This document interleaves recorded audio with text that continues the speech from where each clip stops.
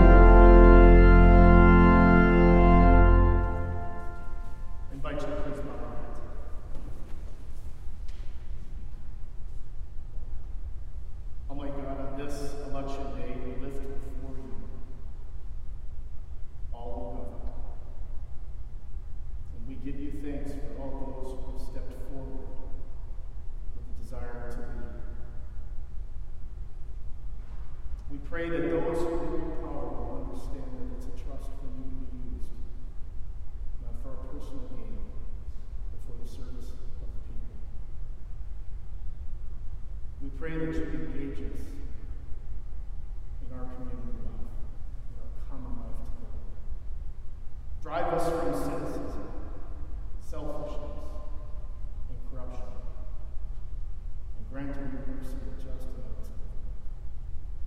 Give us grace to live together in unity and in peace. Through Jesus Christ our Lord. Amen. Please be seated.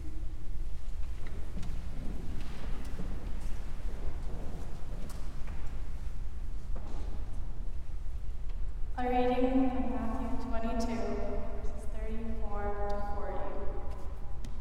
When the Pharisees heard that Jesus had silenced the Sadducees, they gathered together. And one of them, a lawyer, asked Jesus a question to test him. Teacher, which commandment in the law is the greatest? Jesus said to him, You shall love the Lord your God with all your heart and with all your soul and with all your mind. This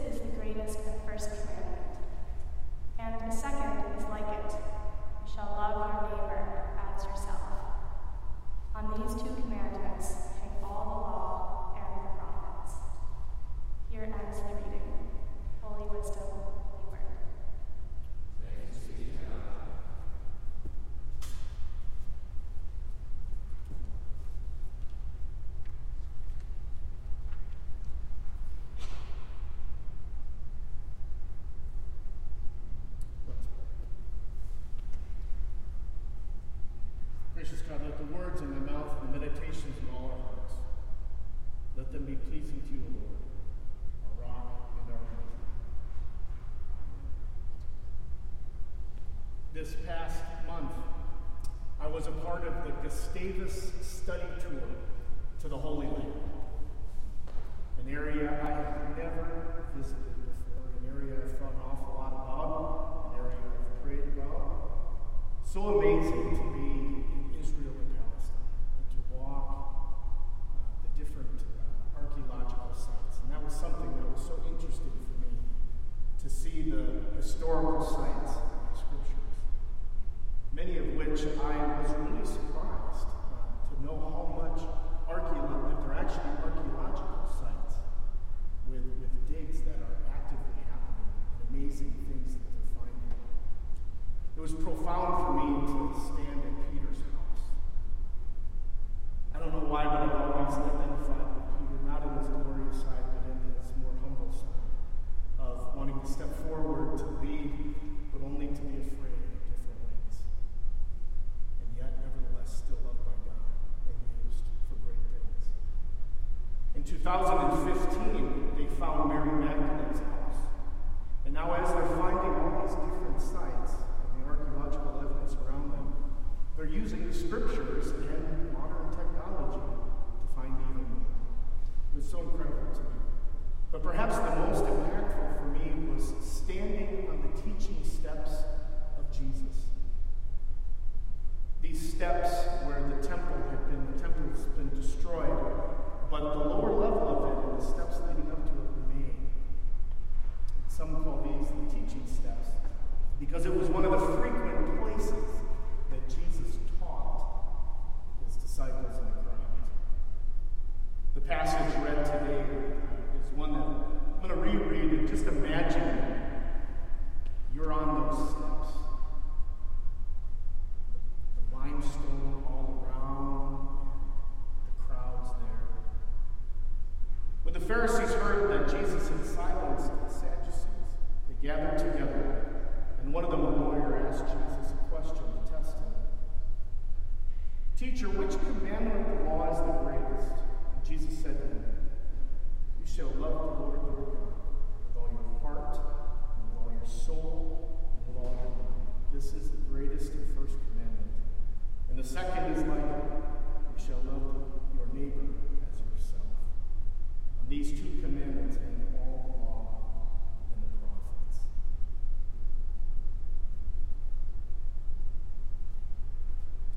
I wonder if we take this word love seriously enough.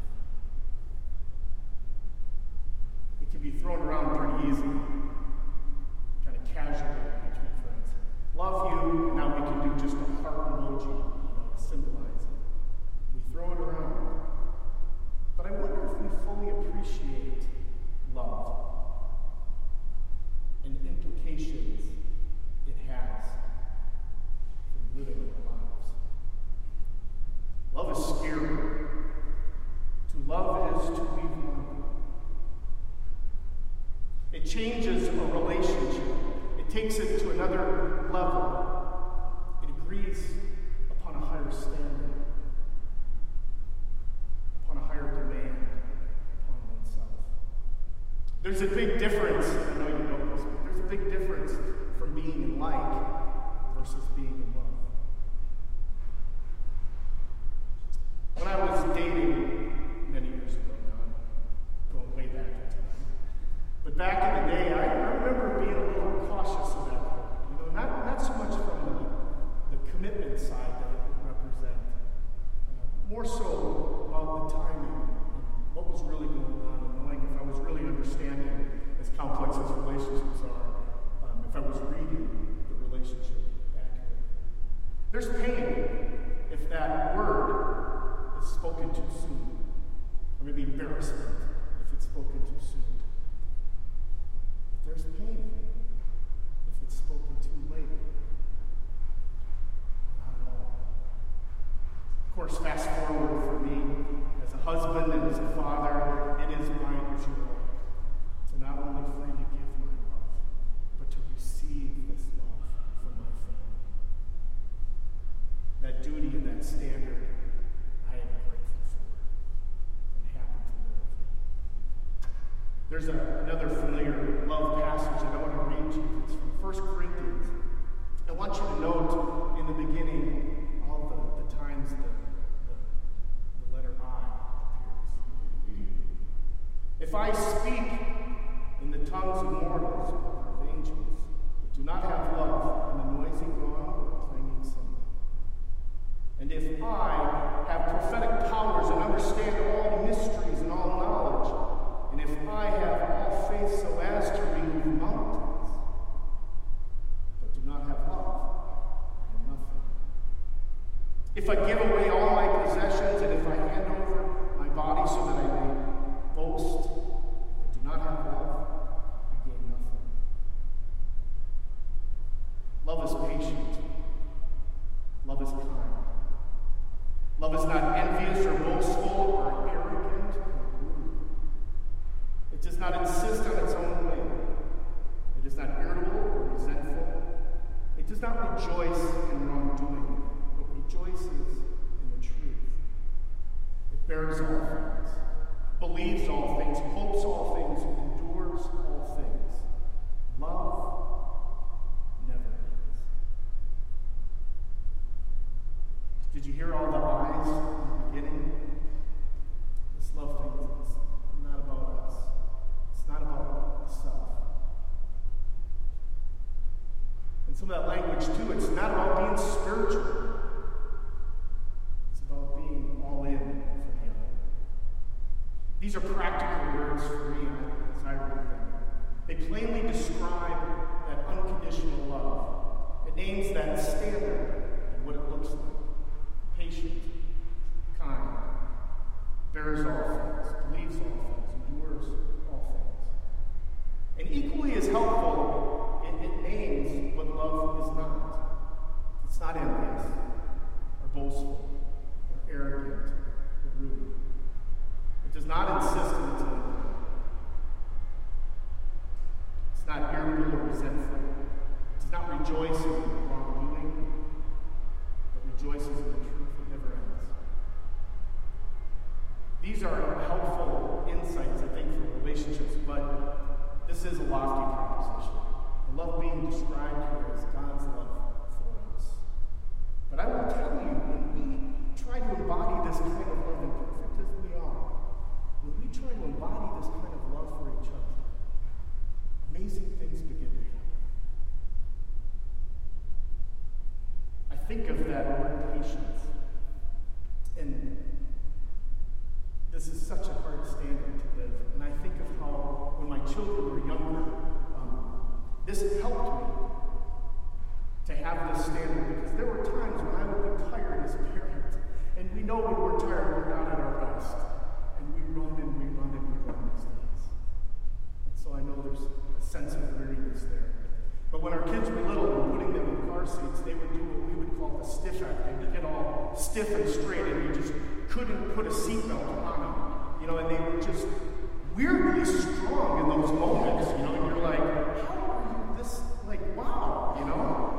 And it would come to my mind, am I teaching them love? How am I teaching them love? And with a patient smile and a loving hand, you could put that seatbelt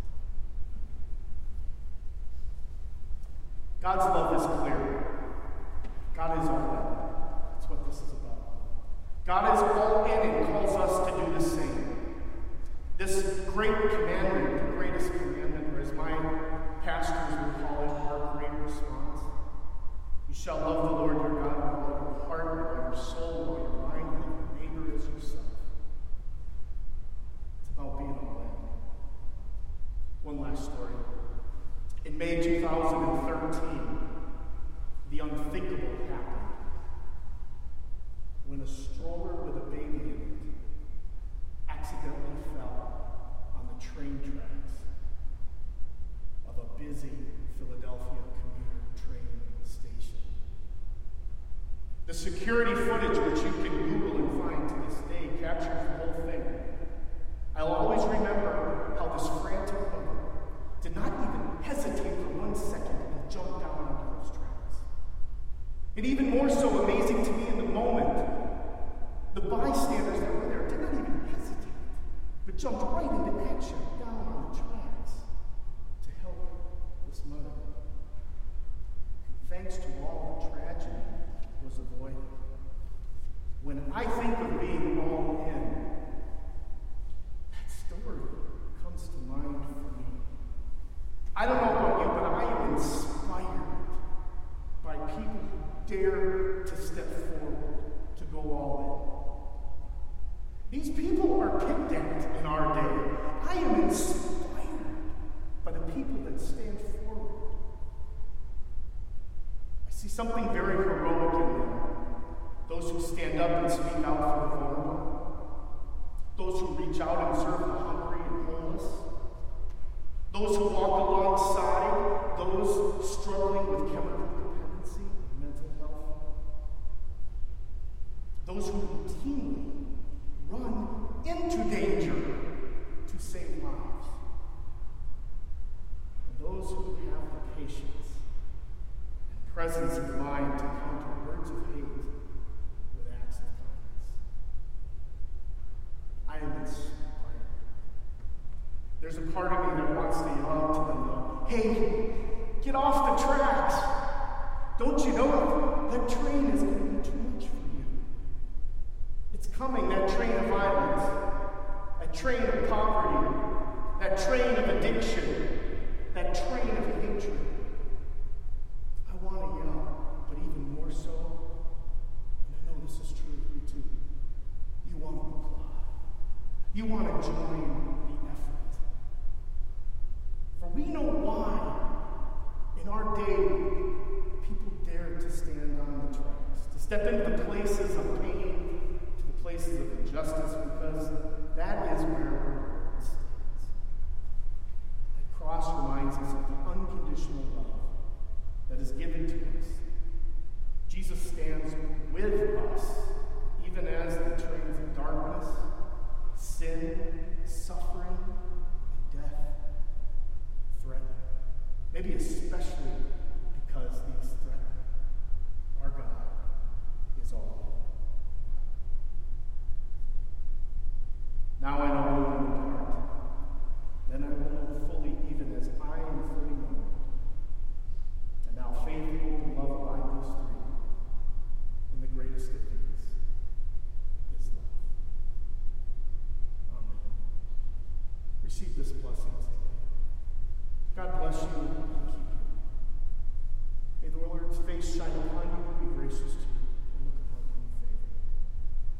And may the Lord give you peace as you go forward to love and to serve. Amen. Our closing hymn is hymn number 574. 574. I invite you to stand as we